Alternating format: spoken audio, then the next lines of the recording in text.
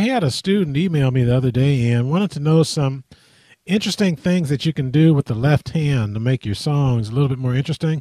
So what I want to do is I want to give you a tip, a couple of different ways that you can play, bass lines or left hand patterns that will make your song sound interesting. And it'll be really easy because I want to keep it simple.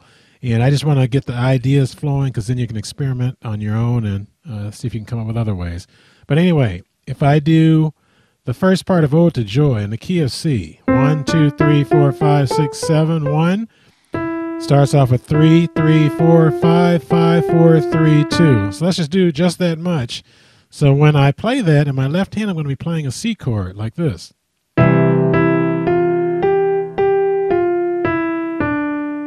Okay, now the C chord sounds great, but how can we make that a little bit more interesting? One really quick way is if we take this C chord and we drop it down an octave lower, you discover down here it doesn't sound that great because it's too low. So the lower we go, the fewer notes we want to do at one time. So I'm going to do this. I'm going to play the bottom note first. Then I'm going to play the top note of the chord. And then I'm going to play the middle note, but instead of playing the middle note here, I'm going to actually come all the way up here and play it high. So this is the sound that we get. So bottom, top, middle. So you see, just doing that much alone already opens up the sound quite a bit. So now the rhythm that I was playing was this. 1, 2, 3, 4. So in other words, the first note got one beat, this gets one beat, and this one gets two beats. So if I put the first part of Ode to Joy with that, it sounds like this.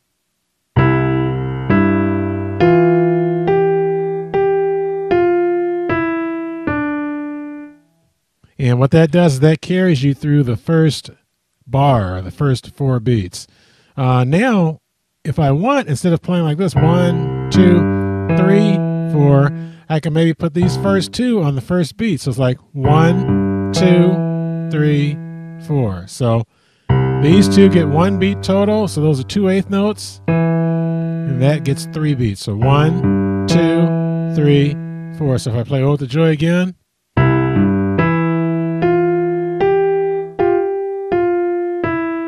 So you see that works out pretty good too.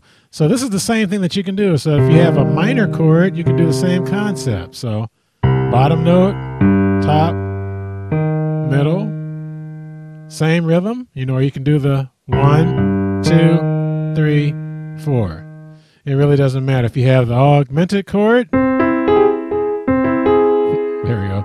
If you have that, you can do the same thing. You play the bottom note, top, which is this time, and then the middle. So it sounds like this.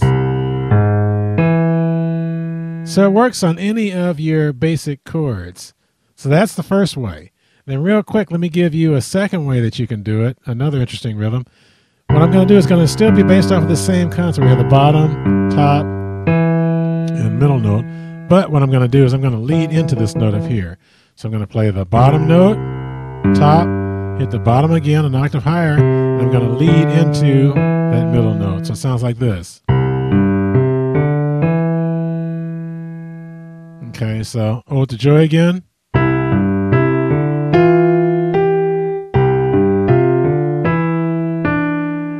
So you see that kind of brightens it up even a little bit more. So going to the minor chord, if I want to do a minor chord, same concept. Except this time, instead of going to the E, we're going to go to the E flat. So it'd be like this.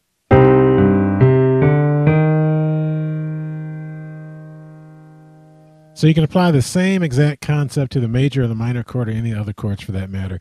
So anyway, there's your tip for the day. So go ahead and work on that, then try to apply it to some of the songs that you know. So thanks for watching.